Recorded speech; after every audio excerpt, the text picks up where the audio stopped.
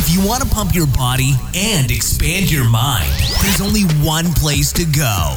Mind Pump. Mind Pump with your hosts, Sal DiStefano, Adam Schafer, and Justin Andrews.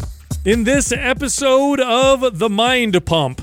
So look, in this episode, we talk all about fitness, health, burning body fat, building muscle, looking awesome and feeling awesome. But we also talk about current events and our lives. So for the first 48 minutes, which is the intro portion of this episode, that's what we talked about. Then we got into the fitness questions. Here's what we talked about in the first 48 minutes. We talk about the Chili Pad and how it warms up your bed. It doesn't just cool your bed. It can also warm up your bed on cold nights. Warmy. That's right. Chili warmy. Chili Pad is one of our sponsors. Now, they make these awesome pads you put on your bed. They're not electric. They're powered by water. And they'll cool your bed down or warm it up depending on what you desire. They really do improve your sleep quality. Now, we have a discount for you. If you go to chilitechnology.com/mindpump, so that's CHILI technology.com/mindpump, and use the code that's on the page, you will get a massive discount. Massive. We talked about Adam's lift yesterday, posting it on Instagram, and all the haters. What the hell's wrong with you guys? Leave the old guy alone. Then we talked about old man strength workouts. I talked about how I bought chocolate almonds at Whole Foods, and they were disgusting. I'm not trying to eat a bunch of chocolate. Just like big chocolate balls. I want almonds. Now, the almonds that I like the most that are covered in chocolate, lightly coated, are from Skinny Dipped, and we have a discount code for you. So here's what you do. Go to skinnydipped.com. That's SKINNYDIPPED.com/mindpump and use the code mindpump for 20% off. Then we talked about how Netflix has a docuseries on Bill Gates. That guy's an amazing philanthropist. I talked about the running revolution of the 70s and 80s. We talked about overtraining and impulse control. Did you know if you overtrain, you'll actually become more impulsive? I guess you have more one-night stands, maybe? Yeah, a lot more skinny dip. Then we talked about college football players and their pay in California. Then we get into the fitness portion of this episode. The first question, this person wants to know about lifts that help improve the bench, squat, and deadlift. So what are the other lifts that can contribute to strength gains and those very important lifts? The next question, this person wants to know what we think about Olympic lifts or explosive lifts. What is the role in your program for muscle and strength gains? They're good, but they're probably not for you. The third question, this person has a garage without any heat. They live in the Northeast. It gets cold as hell. What are the risks of training in extreme temperatures? So we talk about the risks, but also the benefits of training in extreme temperatures. It's kind of like Rocky IV, huh, Sal? I love that movie. Yeah. Gosh. And the final question, this person wants to know what our point of view is on private school versus public school. Now, of course, we're fitness professionals, but you probably didn't know that we're experts on every other subject, including, this one. including school. People are going to love this part, Sal. So we give our opinion on that topic right there. Also, this month, you guys asked for it, you got it. The most popular program we've ever sold, MAPS Anabolic, is 50% off. Now, MAPS Anabolic is the best overall muscle builder, strength builder, and metabolism boosting program that we offer. It's the program that we recommend most people start in. It's an exceptional program. It's digital testosterone, Sal. It gives people great results. It's a great metabolism booster. If you're a female and your metabolism is a little slow and maybe because of excessive dieting, MAPS Anabolic, great program to combine with some reverse dieting to get your metabolism to speed up. Anyway, it's 50% off. Here's how you get the discount. Go to mapsred.com, that's MAPSRED.com, and use the code RED50, RED50, no space, for the discount. You know what I forgot? Because we haven't had it for very long. Because it's getting colder now. I know we're in California. People listening are like, fuck you. Yeah, they totally balk at us. Hey, look, yesterday It's real, everybody. It was like 60 degrees. So... You know what I mean? No, my house got that's like ooh. my house got really cold last night. In fact, we had a fire going last night. Did you? Are you the asshole that makes a fire and With has the windows open? yeah. Oh my god, terrible. I think that goes back to childhood shit. We talked about this off air. It's I like think you're camping inside. Who were we with when we were talking about this? Somebody else that grew up like a little, poor. What was it? It was somebody we were talking off air. remember. Oh, I think it was Mark Bell. I think Mark Bell and I were talking about. I can't remember who it was, but Or you just were never allowed to turn on the 'cause AC or the I heater? had I had the dad who would, if he would set the temperature, in the summertime, it was fucking set at like 79 before the AC came on, right? So AC doesn't come on till like 79 degrees.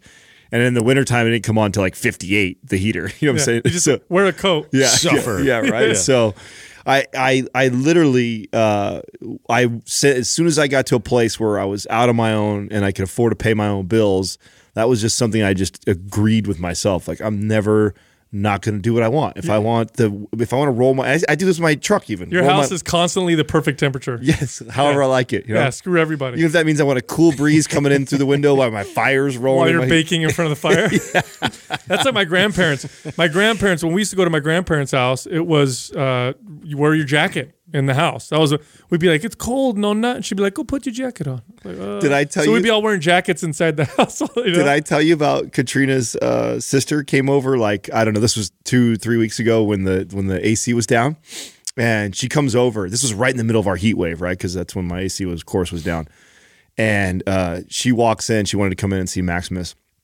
And it's like 2:00 in the afternoon on a weekday. I don't know why I was home. I happened to be home, I think, for like lunch real quick.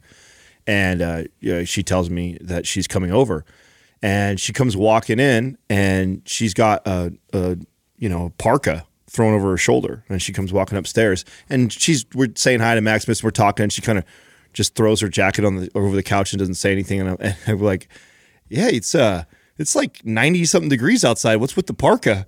She's like, oh no, I brought it to come over here, but it's really nice in here today. I don't know why it's so nice. AC broke. Yeah, the AC broke. Normally she's wearing a parka.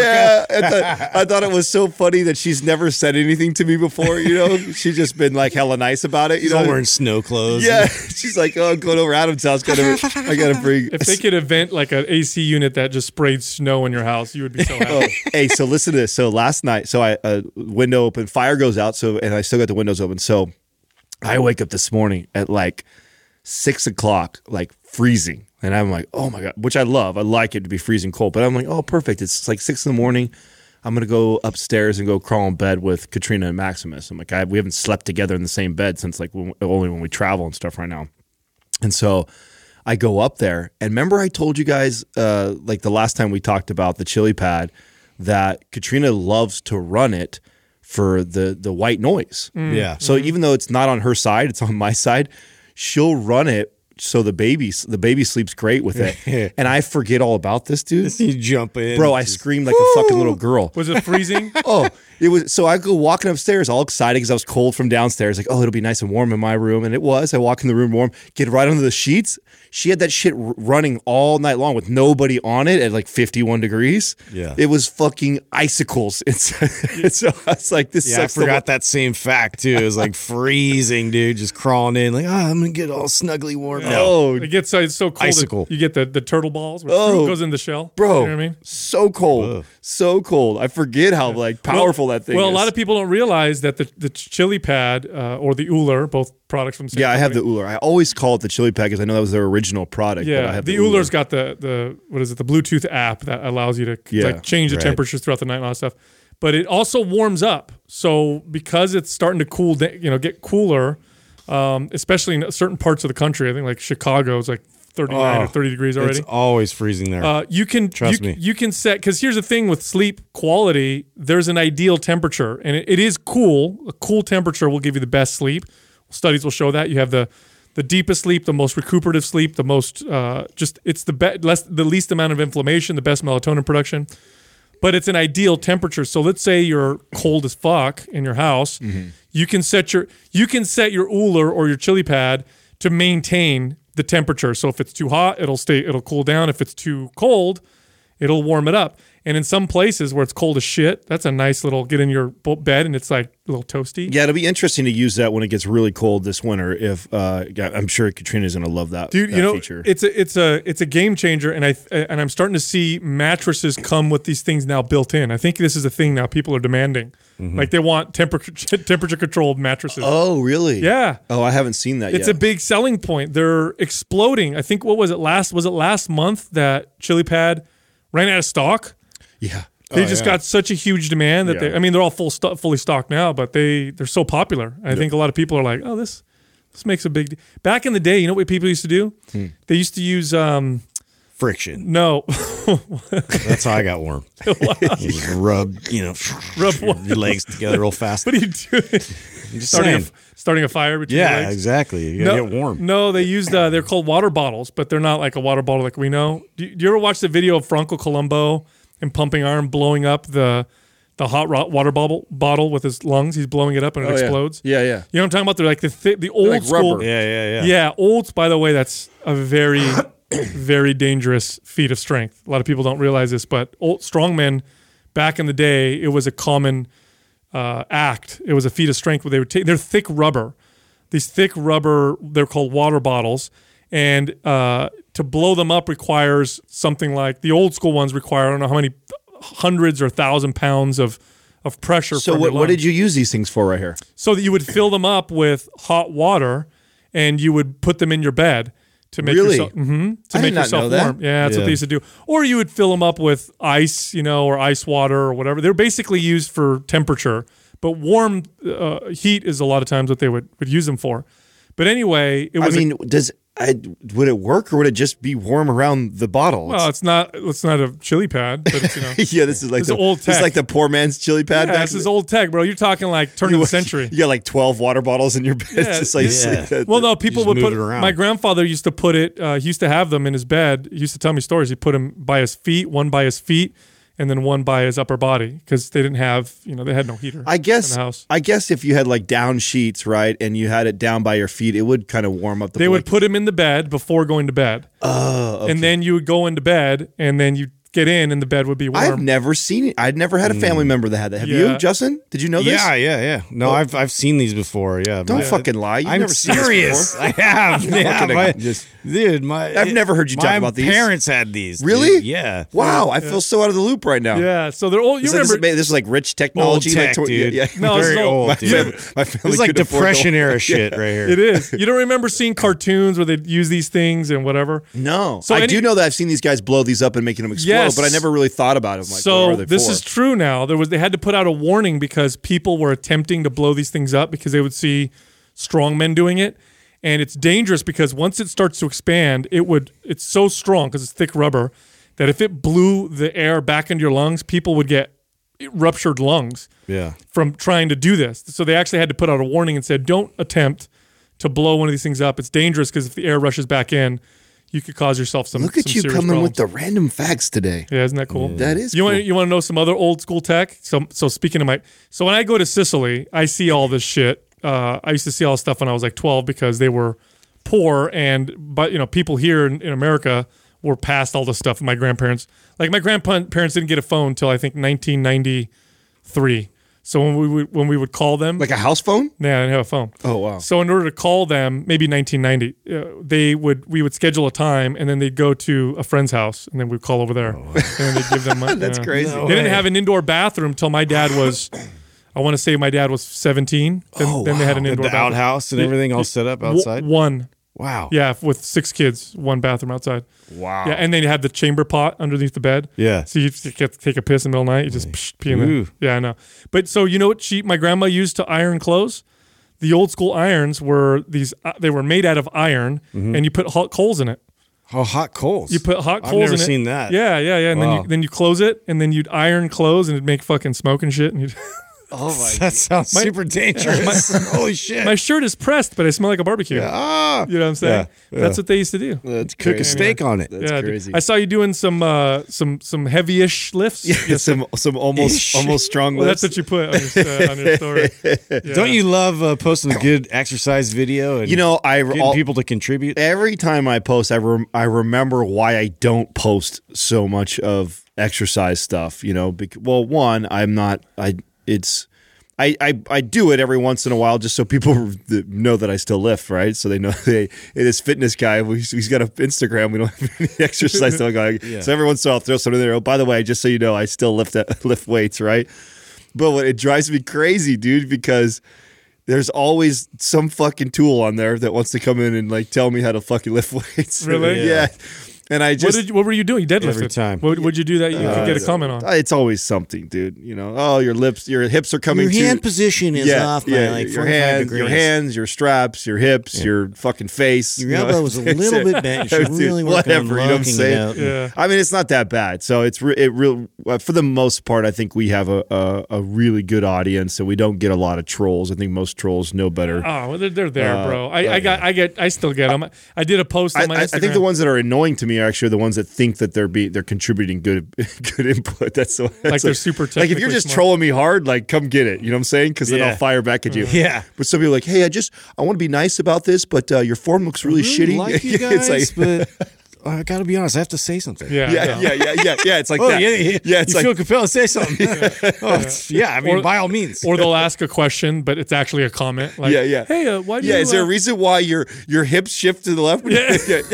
I just want to know if that's like I a know technique. you're trying to like justify this because you posted it, you know. And No, so I'm I gonna be careful about how I say fuck this. you guys. I posted a picture on my actual main page of it was just we went when we were working out up in I think it was Seattle before one of our events, and it's a cool picture. I'm doing curls, and I think you can see the dumbbell. It's at 35 pounds or something like that. You screwed up curls, Yeah, dude. I know.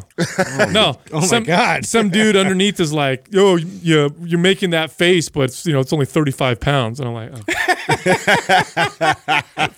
Is it really that hard? Yeah, dude. And I wrote underneath them, I'm like, "Dude, it's curls. Like nobody cares. There's certain exercises that matter. Curls is not one of them. Nobody." It's weird because everything for me like that is easy. I make this face. So I was reading bodybuilding magazines real young, 15, 16 years old, and I remember doing that to bodybuilders. I'd see the pros, and they do posing pictures, with a 40-pound dumbbell. I'd be like, dang man, he's not that strong for it. Not realizing that it's a fucking picture, Right. they're just posing for it or whatever. Yeah, I had a good workout this morning. Got up real early and hit my garage. I haven't worked out in my garage for at least a week. And put on a little classic rock. It's cold as shit. Chalk.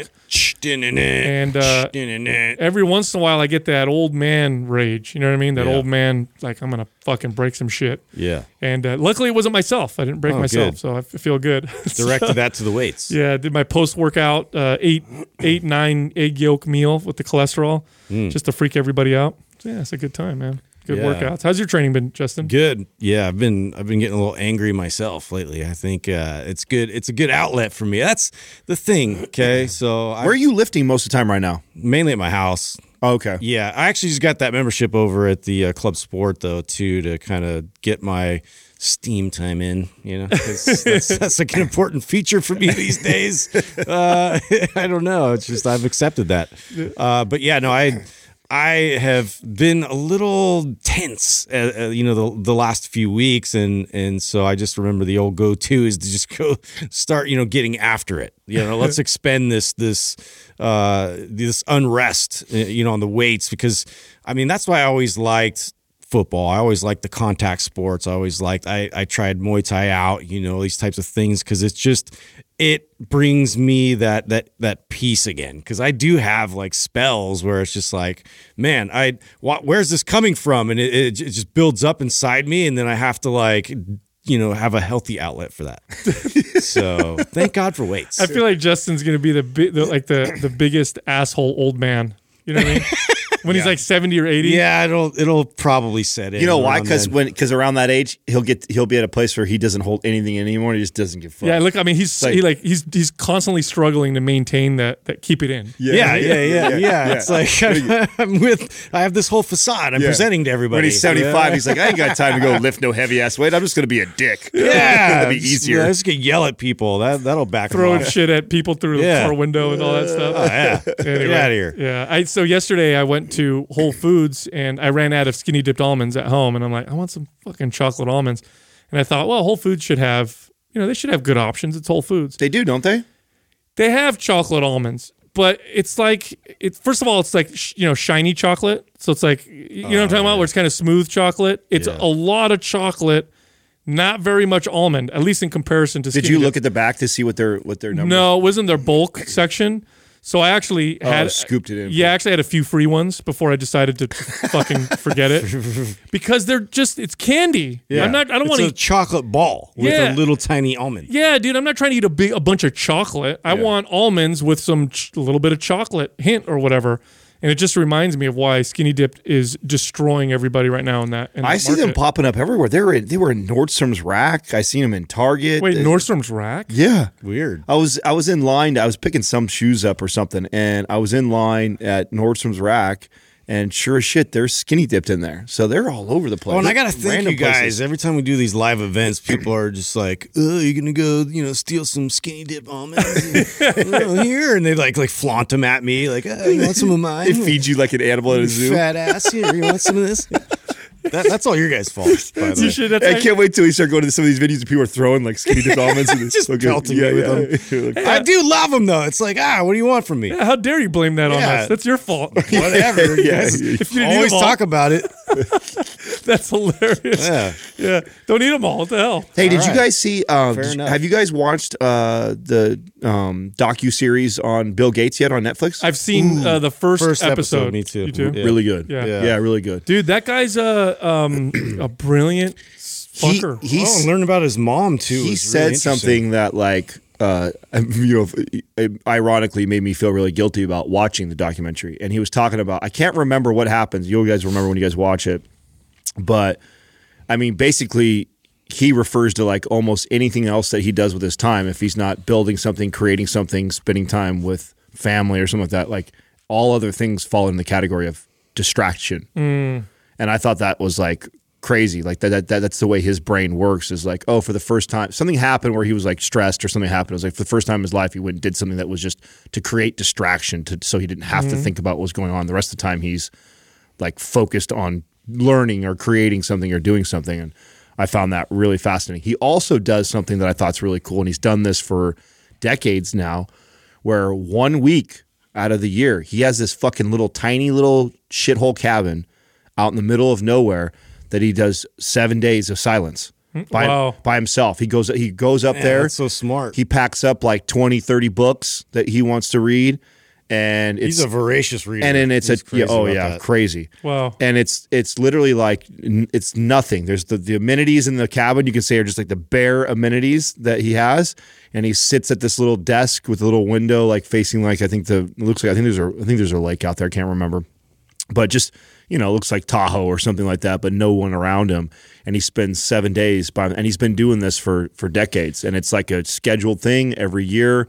That's his time to really think deep. Here's the crazy thing about Bill Gates is he was so successful because I think a lot of people realize that Bill and Melinda, his wife, are two of the biggest philanthropists of all of history. They've donated more money than I think almost anybody else ever, and Like combined, bro. just insane amounts of money, and that's all because he did such a damn good job with his product. business. Yeah, so like capitalism led to because people that led to Bill and Melinda Gates, who now have combined. You ready for this? You know how much they've donated total with their foundation? Dude, billions. $50 billion.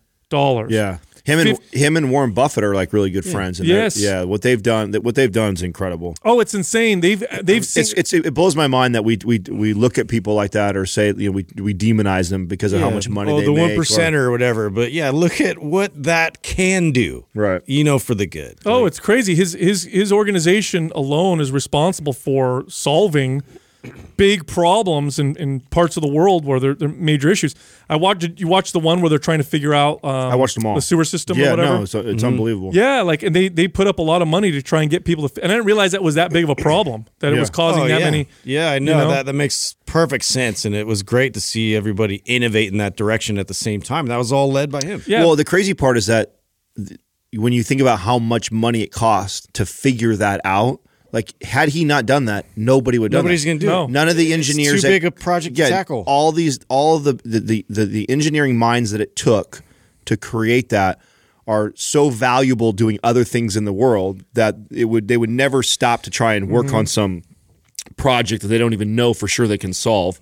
unless he funded it like that. I think this is why I get so irritated with everybody being so divisive and so extreme, is because when we're organized towards, a centralized goal for good in philanthropy work, like solving a massive issue, like it's cancer, it's polio, it's whatever it is. You get all the brightest minds together collectively. You pull it. Obviously, you need a lot of resources. And so it's like, why not?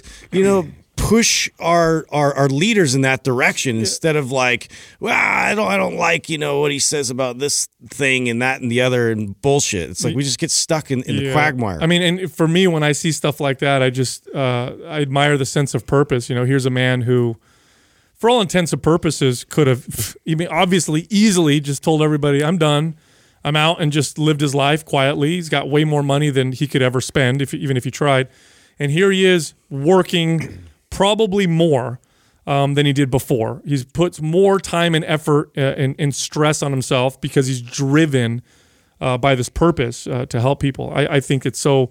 I really hope one day I could get to that point where I've done whatever I need to do, and I could say, oh, cool. Like now I can pick something just for the sake of it and say, okay, I want to fix that or I want to help that. Oh, doesn't matter if it, To be in that place would be a cool place to be. Totally cool. Yeah. Anyway, speaking of your documentaries and stuff, I was doing some reading on like fitness through the decades, and something that I've known about, but I've done more reading on recently in particular, was the running revolution that happened in the U.S. in the 70s and 80s. And a lot of people don't realize that before the 70s and 80s, people would run for exercise, but it wasn't like a thing. You know what I mean? It wasn't like a big deal. You didn't go outside and see. Yeah, you saw it on Anchorman. Remember, he's like, everybody's jogging now. Yeah. I've heard them try and connect it to cocaine because of the 70s and 80s. I have. I've heard people try and connect that. Yeah. Such a logical side effect of cocaine. Well, because it's all this energy. Not so much the side effect from cocaine, but from people that are trying not to do cocaine all the time, and that becomes like an outlet because it stimulates a similar part of the brain as cocaine does, and it happened in the 70s and 80s like that. No, that's hilarious. Yeah. I've never heard that theory. Yeah, no, I can't remember where I read that a long time ago, but it made me laugh when I said that. It's like, oh, that's hilarious. No. No, but so in the 70s, in 1977, there was a book that was published, and I got it written down. I'll pull up the name of it. It was like the runners, what was it? It was the complete guide, the complete book of running, and by Jim Fixx, 1977. So this book comes out and becomes a bestseller. And it ushered in a running revolution where something like between 1977 to like 1985 or something like that, estimated 25 to 35 million Americans just took up running because of this trend that was happening. It became cool. So it's like one of the first big fitness trends that kind of started happening, happened right around then. And you had the explosion of running shoe companies that were, these shoe companies were not that big of a deal. And now all of a sudden you had Saucony and all these other companies that were specialized in running shoes. And people were just picking them up and I'm going to go out and I'm going to start jogging. It was like the way to work out in the 70s and 80s.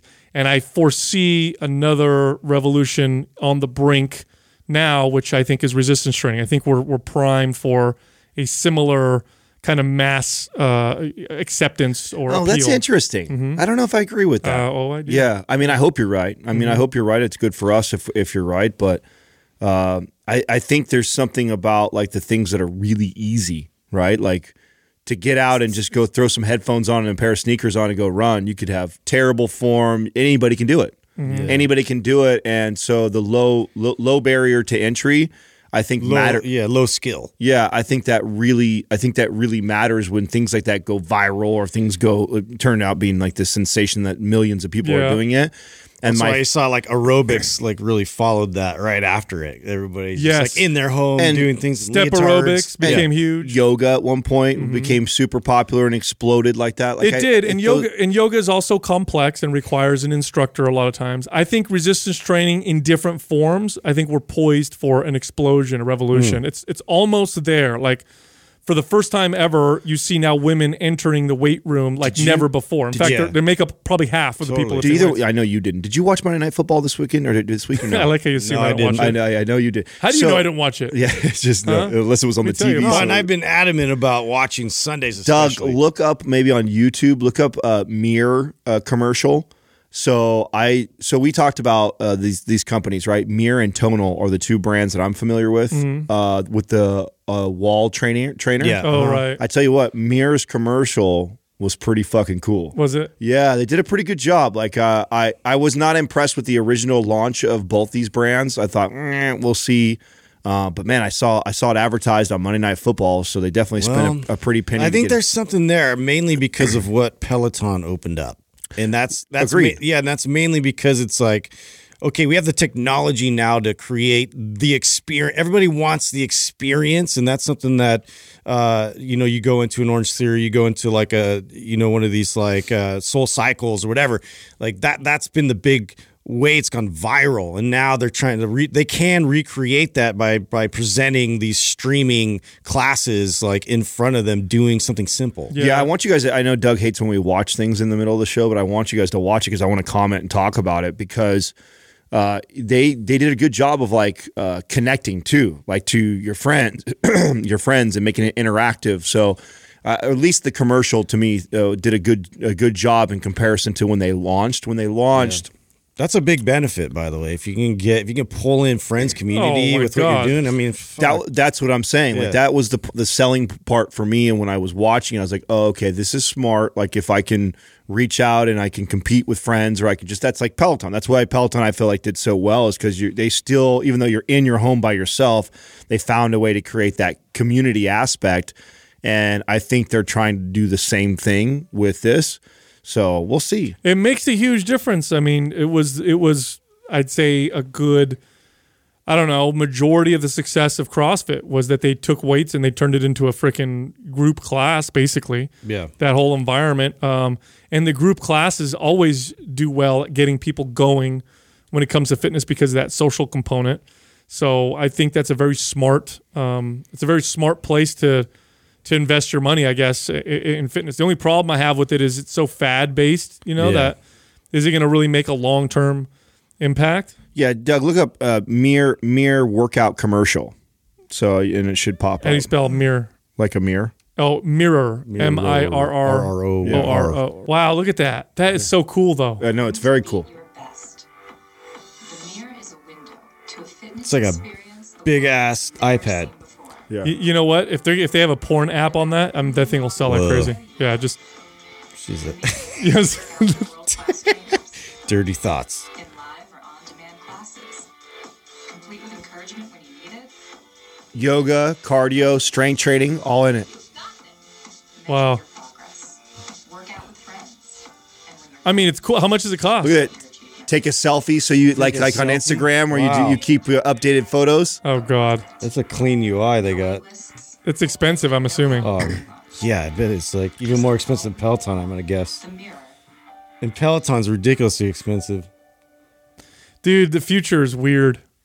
What do they run, Doug? Do you know does it show in there? Let me find out. I don't know. That's actually kind of It looks interesting. like Brendan it's very Fraser. interesting. It looks super clean, right? The UI looks badass. Oh, yeah. I think it's brilliant. Okay, what does everybody do now on Instagram? You start your workout and You gotta tell everybody and You take got to tell pictures. 1,400. Hey, I'm checking in, huh? You guys wanna $1,400 know? Yeah, $1,500. I mean, the price point. Look, when it comes to tech, people are willing to spend that much money. Yeah, that's actually not as much as I thought. Now here's where the fucking old school trainer in me is. It's like, okay, $1,500. You can get a sick ass fucking gym in your house Right. for that much money, or you could go to a gym down the street and pay $50 a month. Yeah, but then it's just going to sit there and they can put clothes on it. People want to know what to do, and I think that's the problem they're solving with that. Well, Yeah. the knock that I have right now is that it's you don't have any squat racks, you don't have a barbell, you don't have it's all obvious, bodyweight it's stuff. all body weight and all dumbbell Yeah, stuff. you're only going to get so far. Yeah, so that's the But that being said, right. Doesn't mean you can't have a great I like the Nintendo workout better than some of that. I'll but be honest. Oh, really? really? Yeah, just only because it's body weight too, but it's interactive. incentivizing. Yeah, exactly. It's more fun. Well, that being said, for the average person, body weight resistance training or para dumbbell, sure, they're not going to be hitting PRs and doing crazy, but are they going to get dramatic improvements in their strength and metabolism? And Yeah, but nowhere at the same speed as somebody who would. no, of course not. Yeah. But again, when you're trying to take resistance training and make it Yeah, but what does mainstream- everybody want? Everybody wants results and as fast as you possibly can. If you want results and you want them as fast as you can. So I had somebody came up to me, a trainer from when we were at our last live event, and she's like telling me like, Adam, I have this lady who she doesn't have barbells, she doesn't have this, she doesn't have that. She can only go to the gym 1 day a week, and then the other 2 days she can be at home doing body weight type stuff. And she goes, "Can I still, help her and build muscle? She wants to build muscle and be strong and everything like that." And I said, "Absolutely, she can." But you also need to be realistic with your clients. Like I think a mistake that I think sometimes trainers make is, of course they just want the client, and so they're like, "Yeah, I could do it," and you can. But I think it's important to communicate to clients too that the goals that they have. Because here's what I would get all the time. Here's what I can do. I can only train 1 day a week inside the gym. The rest of the time I can do 2 days a week body weight stuff. And then they'd be like to have this vision of this physique that they want to look. And then they would also be like, and I want to get there as fast as possible. Yeah. And it's like, okay, well, we could do this. We could definitely build a physique. Now, will it look just like this person you're showing me right now? Wow, they definitely look like they lift a lot of weight, very consistently. Like you got to be realistic with what they're trying to accomplish in the time they're trying to accomplish it. So this is I have a story on this. So I used to tell this to clients because I had an experience years ago with another client of mine who was going to get her gallbladder removed, and she knew that I trained a lot of surgeons. So she says, "Hey, can you check on Dr. So-and-so and see if he's a good doctor, because that's the guy who's slotted to remove my gallbladder." So I asked all my other surgeon clients, because they all worked at the same hospital, and I could tell they didn't want to talk shit, So you know what they said to me? They said, I said, is Dr. So-and-so good? One of my clients needs to get her gallbladder removed. And they go, well, he's actually one of the fastest surgeons. So I said, okay. So I told her, I said, he's really fast.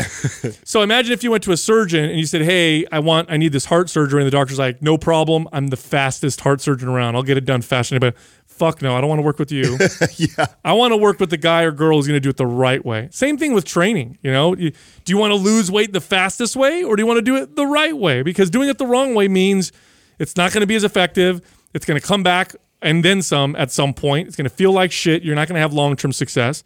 Why not do it the right way? And this attitude leads great to this next study I was going to bring up.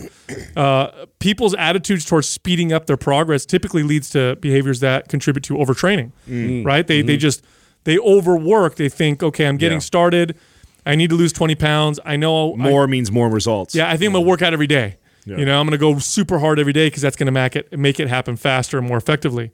The truth is, we've talked about this time and time again, not true. The right dose is the best dose. More than that is not optimal and will actually slow your progress down and decrease the likelihood that you'll have long-term success. But besides that, they found that in the brain, they did a study on overtraining, and they took some athletes and they overworked the shit out of them. And then they had them do tests to test their impulsivity.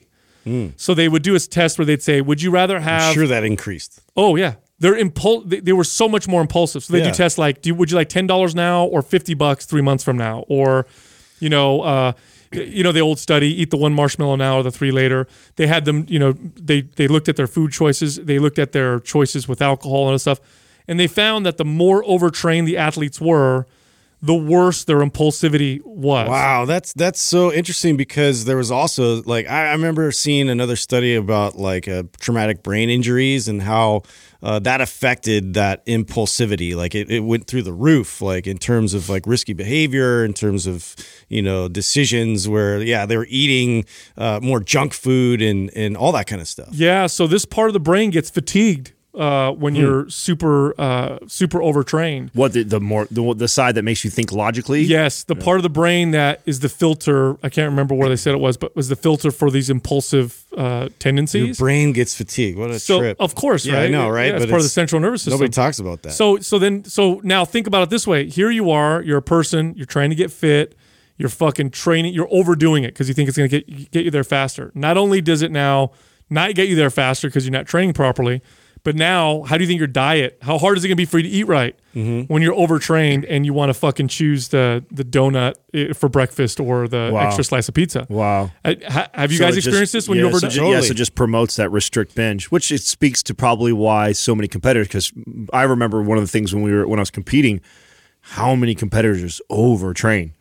I mean that's just the formula. What most of them are really good at is the discipline of restricting for a period of time and training like a fucking madman. You know, I'm going to fucking go in there, do cardio twice a day, train every day for an hour and a half. And I have this discipline to have tilapia and fucking rice and broccoli for fucking. Meanwhile, their impulsivity urges like increase substantially, but they're fighting it. Right. Which, and that was to me what I saw. What I saw was, and kudos to them that they have the ability to have this discipline for 3 months or 4 months at a time.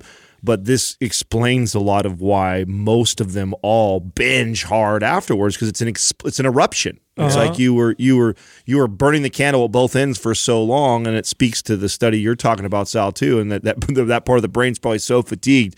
Once you get done with that show, fuck it, and you just go bananas. All walls are down. Yeah, it's not unheard of for a female competitor to gain 20 to 30 pounds in like a few weeks. Not even a few weeks. So first week. Yeah. Oh, yeah. Some of them in a week. Yeah. Could you imagine? And think about what that does to your body. And we have studies now that show that not only does your body gain that body fat back, but then it tries to improve its ability to store calories. So you actually add fat cells. Well, the part that I thought was interesting. Remember when we talked with Lane, and Lane was talking about that we've found too that's the worst time to do that. That's what I was just saying. Yeah, you're most vulnerable at that time, and your body puts on way more body fat that you don't get rid of. You add fat cells, and getting rid of fat cells, you basically don't. So now you've increased your capability or your capacity or your efficiency at storing calories. So now not only did you get fat fast, but now your ability to get fat just got better. Yeah. So you've just made your. This is why too we see in the competitive world too. I think why a lot of competitors struggle show 2, show 3,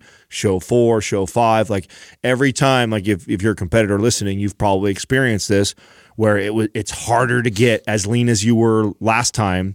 Following the same stuff. I don't know how many times I talked to peers that it would be like, man, I don't fucking get it this time. And I'm doing exactly what I did last time. I forget they have a term for it that they use. It's a bro term. Yes. I'm trying to think like burnout, I don't remember. And a lot of them will just like take off a season or a half a season because they get this whatever this term is. But that's what it really is that you've continued to do this cut really hard then binge, cut really hard then binge.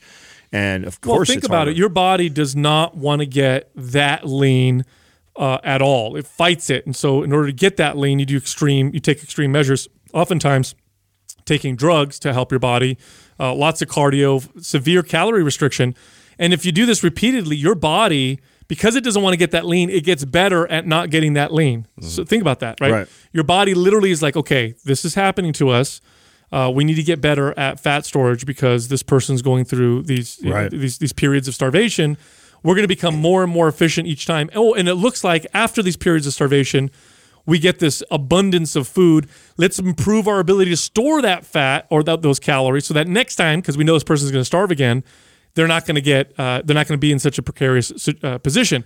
So you end up literally training it's what you do. You're training your body to get to become fatter easier and to get leaner harder. And my theory is the harder you do that, the more extreme you are, the more the body rejects or responds to that, right? Totally. So, yeah, the harder you restrict, the more it's like, okay, we definitely need to hold on to this shit, which is why I think the biggest mistake they make is not trying to be on that, which is why I would always say the fucking, what I've said a million times on this show. It's like my goal is always to do the least amount possible to elicit the most amount of change because of that exact reason. Body's always trying to adapt. I show it extreme one way, it's going to try and adapt extreme the other way to counter the next time I fucking restrict all that stuff. So the last thing I want to do is go to those extreme limits because I'm only making it that much harder for myself down the road. And those are long-lasting effects. It's not like, oh, I just did it, last month. I'll bounce back in a month or two. Some people it could take as long as years. So be very careful if you enter into that space. Anyway, what was the big hubbub about this college football players pay in California? You see Gavin Newsom I don't have- passing this. So I just saw this, Justin. I didn't get a chance to read much on it. I know Jackie sent it over an article. I had people DM me about it. Right, there's already a spurred conversation on the forum about it, and people are really hyped about it. Is it officially passed? I mean, did they? They passed in California, but it's waiting to see how the NCAA responds, and then from my understanding, then they're going to kind of sort of play this out in terms of they're worried that a lot of these schools won't be eligible then to go into the playoffs, go into these bowl games and things like that, because they might block them because of allowing them. So what happened was, now they've advocated for the student athlete to be able to hire an agent and get endorsement deals.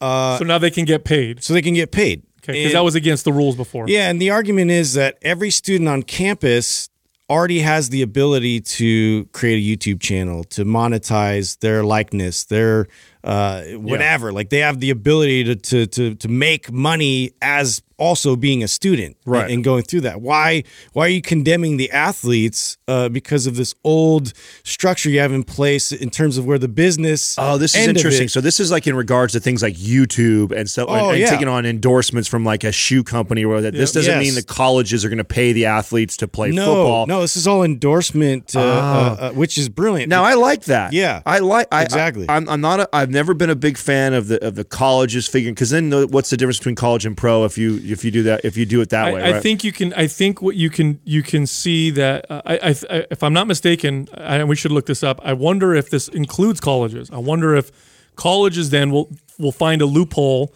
and be able to find ways to pay people.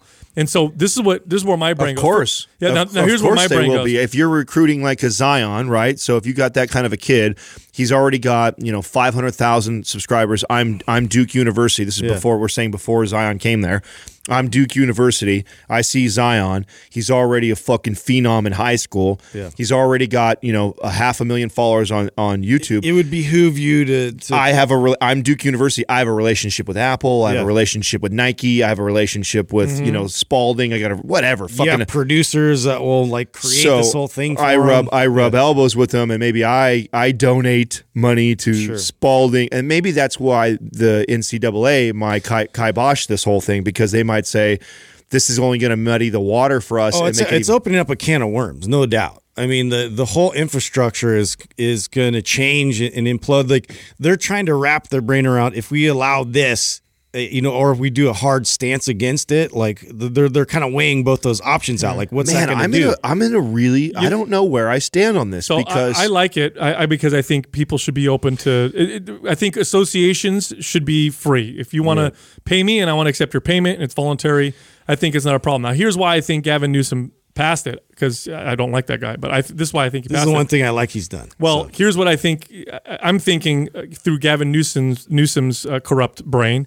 And I think he's trying to make colleges in California give them an advantage over other colleges. Because if California colleges can now do this, we're going to start attracting more talent. They're going to want to come here. Berkeley, USC, some of the major schools fought him against that bill being passed. Well, because they probably the institution of it is making so much fucking money. That, and I think that it's going to make it very difficult to, what Sal brought up. How are you now going to how is it if the idea is that trying to keep these kids from getting paid while they're in college, and that's what they're trying to limit, right? And we see this happening all the time, where schools are getting blacklisted because of it, and everybody knows it goes on. Right. But you open up the opportunity for them to get paid through things like YouTube and channels like that, and take endorsements, then it's going to be really hard to track where that money is coming from and how the schools may not be using that to manipulate and still openly recruit them. So it's kind of like, if you're going to go that route, you may as well open the whole floodgates and say, just allow them to buy and pay for athletes, just like you were in the NFL or the NBA. The current model, I don't know, for me being an athlete, going through a real like a smaller school version of what these guys are dealing with. They'll actually be making real money, like after something like this, we'll get endorsement deals because they know they have a chance of going to the pros. But that chance is so slim. People don't understand how impossible it is to get to the next level. They're putting their body on the line. They're sacrificing a lot of their education while they're in school. Yep. It's a joke. Like that whole argument of them being able to get a college education, they do not get into college education unless they're like just like completely like a robot, like on campus, like trying to study and then do like they own you. Like it literally, I couldn't go out and do anything other than what I was doing like for practice and studying film and then like half-assed version of what I could have studied in class. The interesting part is there's got to be a ton of pressure coming from also the NBA and the NFL, because now that if you open up the doors to potentially pay these young athletes, now you're a direct competitor with us. Right now we're sisters. We're sister companies. Like you're a farm system for our company, and we make the big fucking money. I mean, colleges are already making tons of money, and that's like it's like fair play. You're making a ton of money right now, and then when we get them, we're going to make even more money off of them.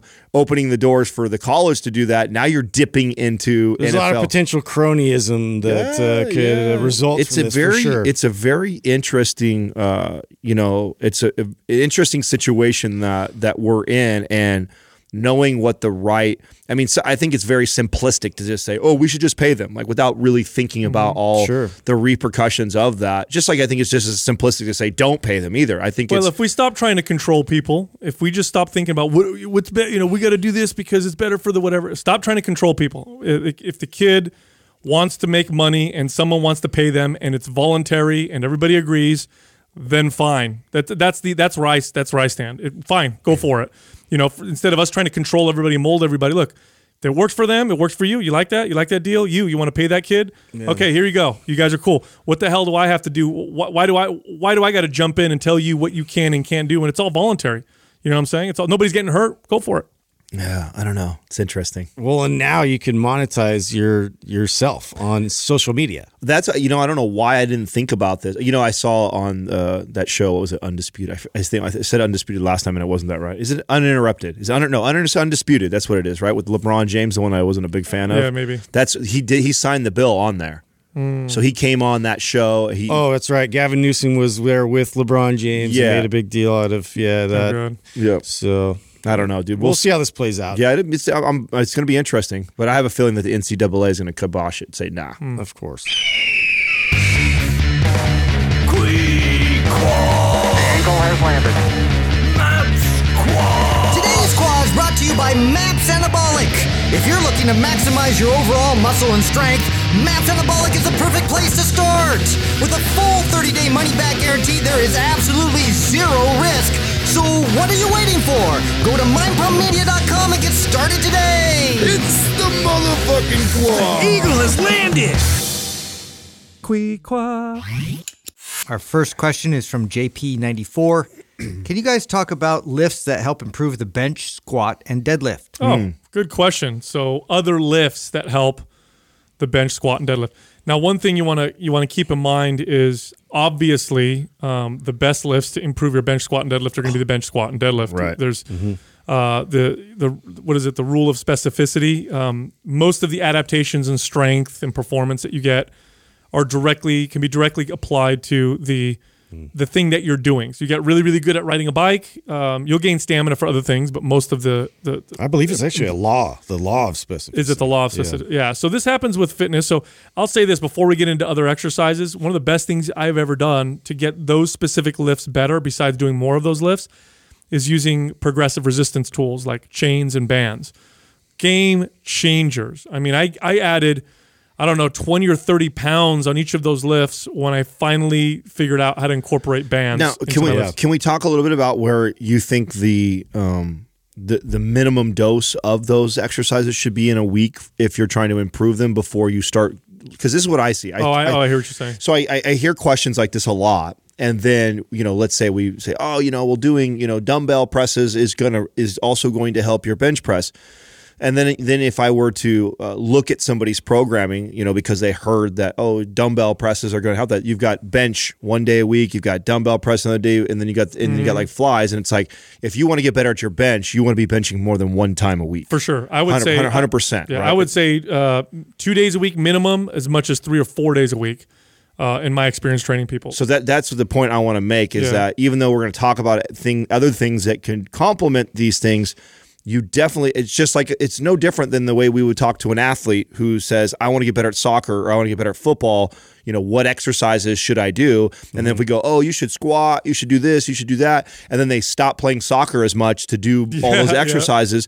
You'll actually go the other direction. Nothing's going to make them better at soccer than playing more soccer. Yeah. So right. That's why I think the direction you're going would be my initial thought in terms of like segmenting or like taking apart, like some of those lifts. Like if I'm going to take, where's the biggest sticking point for me? Is it, at the bottom of the lift? Is it, is it where, say if I'm bench pressing and I can't get that initial press off once I bring it all the way down, like that's something I want to address with either an isometric exercise or, something else like variable resistance, like where it's a little bit lighter there, but then I can increase, the load. And so I can transition into that a little bit more effectively. So to that point, I also I would just bench, squat, and deadlift more, but then I would play with how I bench, squat, and deadlift. For example, there would be a day every week that's like working on my grinding strength. This is like, I'm going heavy and I'm challenging my strength on one day.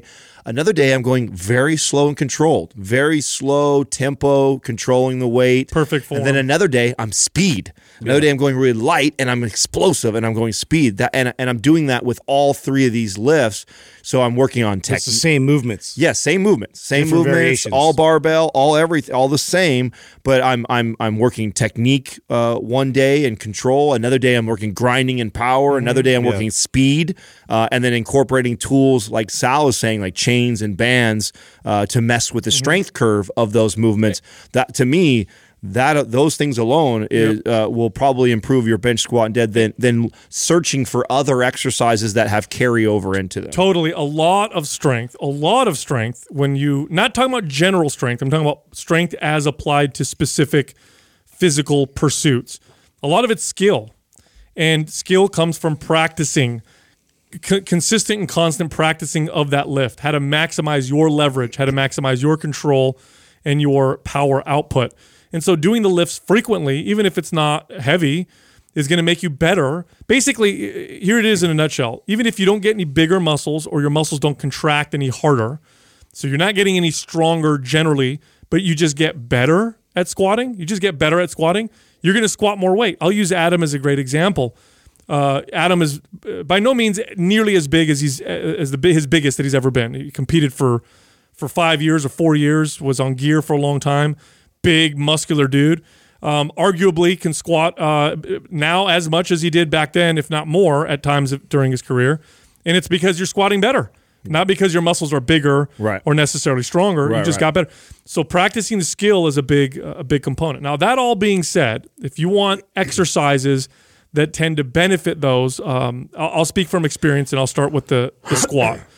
For me, one of the things that helped me the most with my back squat, where I noticed a lot of carryover, besides squat variations like box squats and stuff like that, split stance exercises. Bro, Bulgarian split squats had one of the best carryovers to my squat. When I talk about you talk about the improvement of my squat since competing days and stuff, getting good at Bulgarian split squats and getting strong at them. And then being able to plant both feet on the ground after you got really good at one foot being planted on the ground. Boy, you make in that respect, like looking at unilateral type of exercises for their benefits in terms of like addressing maybe where there was a bit of an imbalance or a breakdown. A breakdown or compensation that may occur is very useful information. And so to be able to incorporate that and then also build more stability around the joint, so that helps to address that a lot of times. So I love like dumbbell bench in terms of bench, like with either both or just one.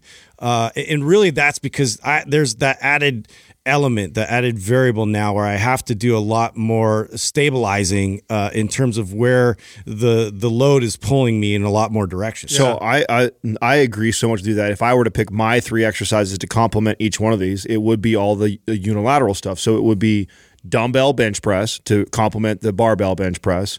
It would be a Bulgarian split squat to complement my squat, and it would be a single leg deadlift with dumbbells to complement my deadlift. You get good at barefoot or in flat shoes and deadlifting on one leg. One leg off the ground with dumbbells.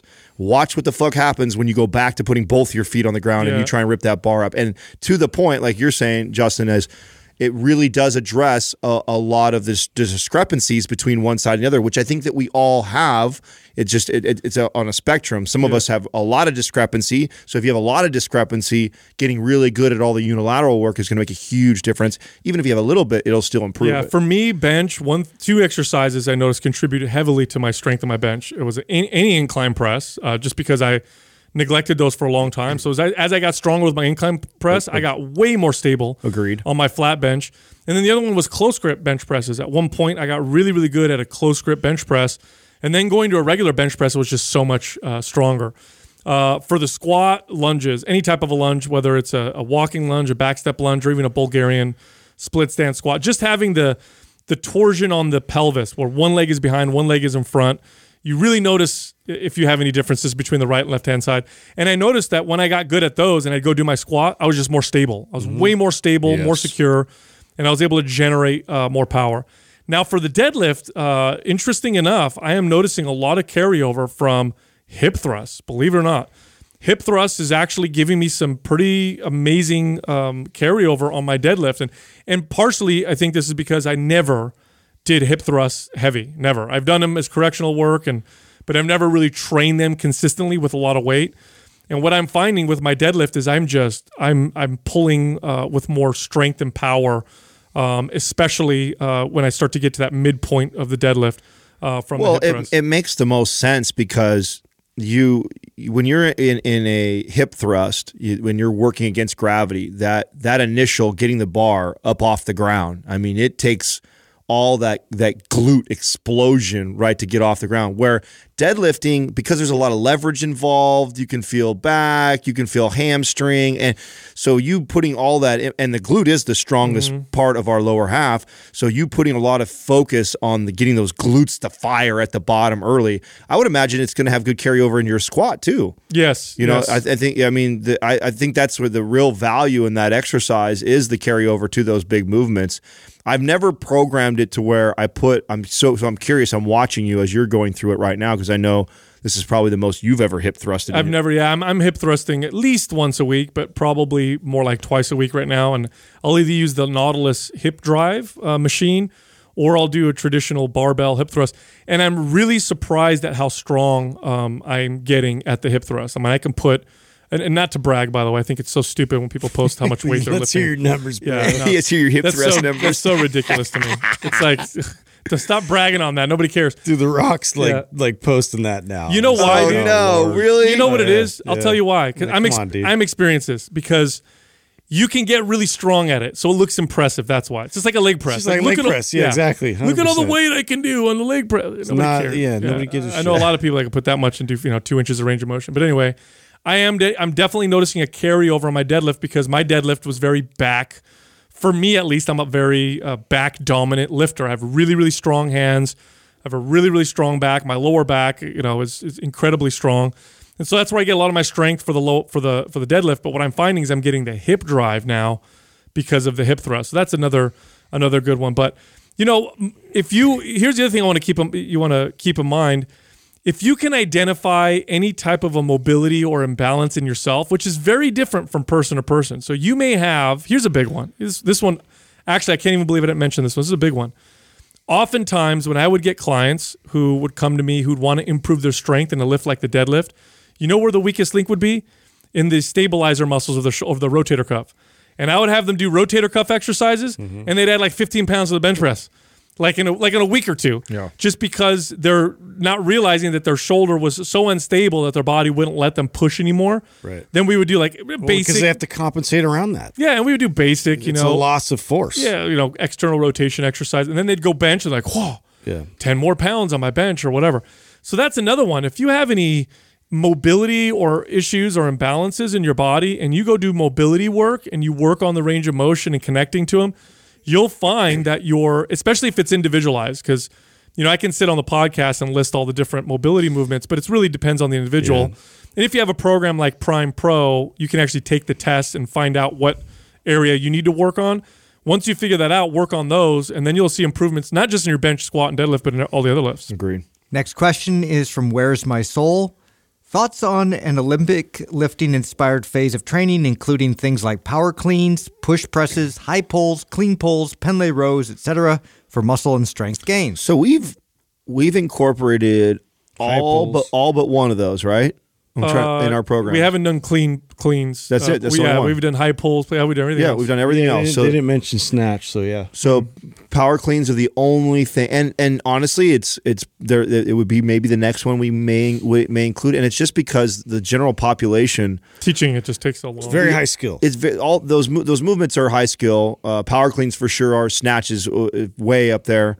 So I think it's incredible. If you have good technique, Olympic lifting is fucking awesome. And if you are at a point where you can actually do Olympic lifts with good form, one of the things that I have found, and that was something that was kind of cool, like the overhead squat that I can do now. Like I couldn't do that just 2-3 years ago. And what I have found by making sure I incorporate that occasionally in my routine, it kind of keeps me mobile. And I like that about Olympic lifts. Like you've got to be hyper mobile and strong to do a lot of these lifts.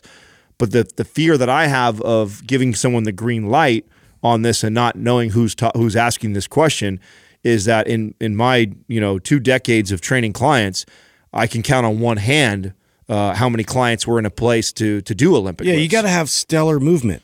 And I mean that's nothing to balk at. Like it doesn't matter, whether or not, like if you go through all these strength phases, you get really strong.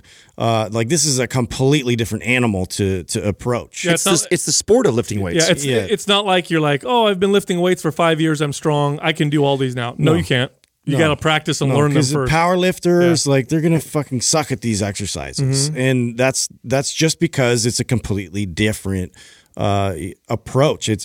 You have to have the ability to be loose and flow with the bar, in a sense, like create the optimal bar path and then move your body around that, but still have that same ability to generate the type of force that like a power lifter can on command. So it's like the combination of your yogi guy that you make fun of as a power lifter with the power lifter, but now harmoniously making the symphony out of that together. And it's just like it's a really bizarre thing, but that's why it's revered to me. Like these movements, they don't get enough. They're not put up enough in terms of like being unapproachable. Like you really have to do your work to get to that level. It's the pinnacle. Totally. If a barbell squat was a 10 in charts of technical difficulty, right. An Olympic lift would, like a snatch, would be 100. Yeah. It's like 10 times, and a squat takes a long time to get good at. So that being said, if you're an appropriate person to do these exercises, so you're fit, you've got no joint pain, you've got good mobility, and you approach them appropriately in the sense that you practice them, you learn the technique and the skill, these exercises can be total game changers. They really can. But they're amazing. It's a very small percentage of people, though. Again, 10 to 20 years now almost of training clients, and I can count on one hand. Right. How many people were ready for this? Now you can gain a lot of the benefits of the explosiveness that comes from these movements with exercises that are easier to learn. Not easy, but easier to learn, like a kettlebell swing. A kettlebell swing is a great way to learn or utilize explosive hip hinging, way less technical than the Olympic lifts. Still technical, still takes a lot of time to really learn how to do it properly, but just it's a lot easier. A push press, if you have good technique, good form, and you practice it, easier to learn. Pendlay row, easier to learn than the classic Olympic lifts. But there's definitely a place for explosive lifting with advanced lifters who approach it properly. If you do it the right way, you are going to gain some muscle I would strength. want to see a good squat, a good deadlift, and a really good overhead press, and really good mobility before I would want one of my clients. Sure, to there's do definitely this. a hierarchy of right things, there. right? Those I want to see those things. We have squatted enough times, you've got a really pretty squat. We've push pressed or we've done shoulder overhead press enough times. You've got a really good overhead press. You've got a really good looking deadlift, and I know you're mobile. You have good ankle mobility, good hip mobility, good shoulder mobility. Fucking A. Let's do some Olympic lifts because this would be a fun person. And then even then, we're starting with a stick. We're starting with a stick and now working technique before we start to load the bar, and then we progress and move from there. A normal person who's in the gym just working out that, hey, I hate to say this, but fucking all of us are fucked up, man. Most people sit at desks all day long or on computers all day long. We've got all these imbalances and issues going, and then going into Olympic lifts before you've really mastered some of the core movements and worked and addressed mobility, not a fan of it. No, bro, it's like entering into a Formula One race when you never learn how to drive a car. Right. It's a whole different animal. It takes a lot more skill, and it can get real dangerous. Yeah. Next question is from Thunderbolt. I have a detached garage and I turned it into a gym. I'm in the Northeast and the winters are rough. My garage has no heat. Are there any dangers as far as injuries when working out in freezing temperatures? Oh, I love this question. First and foremost, training in It's like Rocky training in word for Rocky in the Sal. freezer. Word right? for Rocky. Don't get me excited, bro. Oh, I'm the boss. Oh man, the scene where he's fucking jogging up the mountain and he's Drago. Yeah. You guys got me pumped. No, here's the thing. Are there risks associated with training in more extreme temperatures, whether it be heat or cold? Definitely. With heat, you can get, you can overheat, you can become dehydrated, you can pass out. With cold, the central nervous system tends to tighten things up. Injuries like muscle pulls and strains tend to be more common. And of course, in extreme conditions, you could get hyperthermia or whatever. But here's the deal: if you're okay, if you treat it with a lot of respect. If you go outside in the freezing temperature and you're bundled up and you start to peel things down as you warm up, if you wear gloves so you don't freeze your hands to the bar. I actually had a client who did that once, went out and tried to lift weights. Froze the hands to the bar? And no, he hurt his hands because the bar was so cold and especially if you sweat and you get sweat stuck to cold metal, not a good thing. Oh, that's interesting. But if you treat it all, very carefully, you're not going to hit your best PRs. You're not going to have necessarily your best workouts, but you are going to train your body. You're going to build some grit. Fuck yeah. And the body's ability to acclimate to temperature, it's a muscle, just like your biceps and your triceps, and you can get better at it by training this way. And some of my most fondest memories of working out are all revolved around working out in hot weather, out in my backyard in California, out in the sun, having to take my shirt off, having to pour water on myself while I'm working out. Like, those were some of my absolute favorite workouts. So there are some risks. You got to treat it. You got to be smart about it. Yeah, spend a little bit of time warming up. Right, I think there's a lot more value to this. This is where it does make sense. Like, you see people that do like the generic warm up when they come in the gym. That's perfectly temperatured, right? Like, they go in and they do the 10-minute warm up like you used to have your clients do. This has value to that. Like, if it's fucking 10 below and you're in your garage, you can see your breath. Like, getting a nice little 10-minute warm up and getting the heart rate going and getting your body temperature up and then getting into your exercise makes total sense to me. Yeah, I'm trying to think. I have this. Well, you played football, Justin. What about when you played? Because football, they don't fucking cancel games for shit, you can't. right? And there's this one time, and we've definitely been thrown outside to lift weights in like extreme conditions too, just because our coach was kind of a dick sometimes and was like, you guys need to, bear it and deal with it. And like, I mean, half of football is like, that mental discipline in that I can overcome all these, obstacles, whatnot. So I remember vividly, there was this one time. So we practice sometimes just with our shoulder pads on, our helmet, but we wear shorts. And so this is sort of like light contact kind of day, like you do drills and stuff, but like it's getting close to game week. And so we're outside and the weather was fine. It was like, I want to say like, 65, something a little brisk.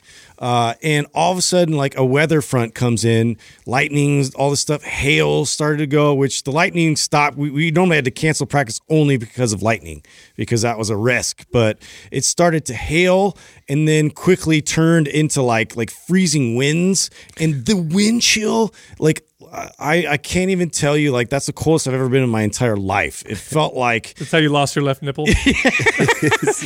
Explains so much. now. Poor Lefty, man. He suffered the cause there. Where we're outside in shorts and we're just like that was the only time where I'm like, I'm not much of a complainer. But like, I was like, dude, this is ridiculous. Like, can we go get some Under Armour on or something, you know? And like the coach is out there and he's in like a t-shirt and shorts and just like loving it. Like looking at us in the aisle, like stick your face in it, you know, stick your face in it. And I'm just like, I don't know about that, dude. Like I'm dying. He made us stay an extra hour of practice just to kind of like prove a point that the human body can withstand the elements like that. And so again, like there's another level. I think there's value in that, kind of like the Dr. Andy Galpin sort of mentality where it's like sometimes, you know, you can push the envelope to see that there is, you know, more capacity, more ability to, you know, get through, you know, more of this extreme. And I think it really did, like, You know it what? sucked, but it was good. There's something to be said about the mental toughness that you develop through resistance training. Even if you work out in a climate-controlled gym, that's part of your training. Part of the training that you get is you get acclimated to pain. You get acclimated to struggle. You know, when you get a new client who's never lifted weights, and they're like, "Oh my God, I can't do anymore." But you, as a trainer, who I know, I could always come down to rep. I know exactly how many more reps a person has, especially after I've trained them for a month or so. I could tell, like, oh, you actually have 5 more reps. People are like, I can't do anymore. And I'd be like, you have like 10 more reps. They're just not used to the pain. They don't have that mental toughness anymore. And that gives you a lot of value in everyday life. Like, you go train in the gym, you lift heavy things, you get stronger. You know, life doesn't seem as hard when you go do things in everyday life. It just makes you tougher. So throwing an element like this, I don't know about you guys, but for me, when I can see my breath, it's cold and I can see it, or if I'm sweating so much because it's hot, there's another gear that turns on. Yeah. And it all of a sudden makes me, I don't know, I thrive a little bit. Where anger helps. Yes, and you have those better workouts, you know? So I'll say, you know, are there risks for injuries? Yeah, do a proper warm-up. Be careful. Put on a coat or whatever, but nah, man, it's going to make you tougher. Get it. Next question is from Kelly Ryan. I would love to hear your point of view on private school versus public school. So I picked this question because this last week you got a question, right? Yeah, I had a question in my and I got a ton of DMs afterwards, and I basically told everybody that was DMing me, go put it on the claw. You know, at one point we'll address this. And before we answer this question off air, Sal looked at me and it was just like, please be careful when you answer this question. And I don't understand what that means. So I'm just gonna, You never do. I'm just gonna say how careful. First of all, because it's politically charged. That's it why. is. Yeah. I know, and I'm kidding. I know why he said that. Because for some reason people take this so personal. If you decide that you're adamant about putting your kid in private school, like it's like I'm shaming all public school teachers and all people that go to public schools. I went to a public school. My mom is a public school teacher. My best friend is a public school principal. I'm not shaming it. And by the way, all of them, if they could put their kids through private school, would. And it's simply this. They're in a community. And here's another thing too. There are public schools that are out there that probably outperform certain private schools. There's probably exceptions to the rule. There's probably some place in the country where this public school is right down the street from some private school and the students there excel more and it does well. There's always exceptions to every rule. So what I'm saying isn't like, you know, fact that this is a rule across the board everywhere. It's just that for the most part, you in a private setting, you have smaller classrooms where the teacher has more attention to the students. The curriculum seems to stretch the students further. The things that they can offer to the students, like programs like robotics and things like that, don't always exist in schools like public schools. And then I'm going to say some shit that's going to sound elitist and somebody's going to fucking get all butthurt about it. But here's the thing. I have a lot of people that I'm the age of now that went to schools like Bellarmine and these very nice private schools here. And then I have a lot of friends that have gone to public schools. And one of the things that I noticed on my friends that went to these private schools is, you know, a lot of them ended up with some really fucking big jobs, and their friends all got hooked up with these really big jobs. And there's a selfish part of me that wants to put my son through a school where he's connected to potentially other kids that go on to do great things for that relationship. And that's just, if I'm in a position to do that and I can afford to do that, like, I want to do that. And I didn't go to one. I went to a public school. I made it all right. And so I don't think that my son wouldn't be okay if he went to public school. But part of why I worked so hard and I waited until my late 30s to have a child was because I wanted to provide that opportunity for him. And it doesn't mean that I'm not aware that there's probably spoiled brats that go to those schools and kids that there's probably there's a higher there's shitty kids in all schools. There's probably a higher, you know, addiction to things like pills, like, you know, I'm sure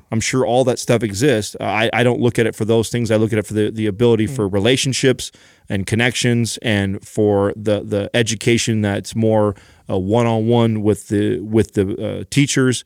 And I just personally want to be able to send my kid through it. No. It all boils down to this for me, because I've put my kids in private schools, and this is what it boils down to.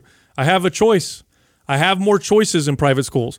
Public school doesn't give you a fucking choice. You got to send your kid to the school that's in your district. You can't choose to go to a different school.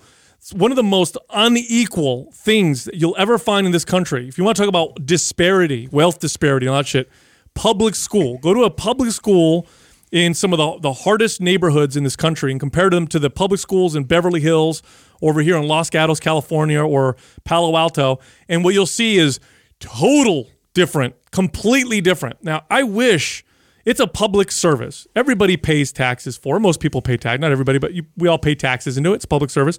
I wish parents had a fucking choice. You know, if I'm a single mom and my kids they got to go to school at this fucking shitty ass high school over here in this neighborhood that I can't afford to move anywhere else, I wish I could take my tax money because the school receives the tax money for my kid. My kid goes to that school.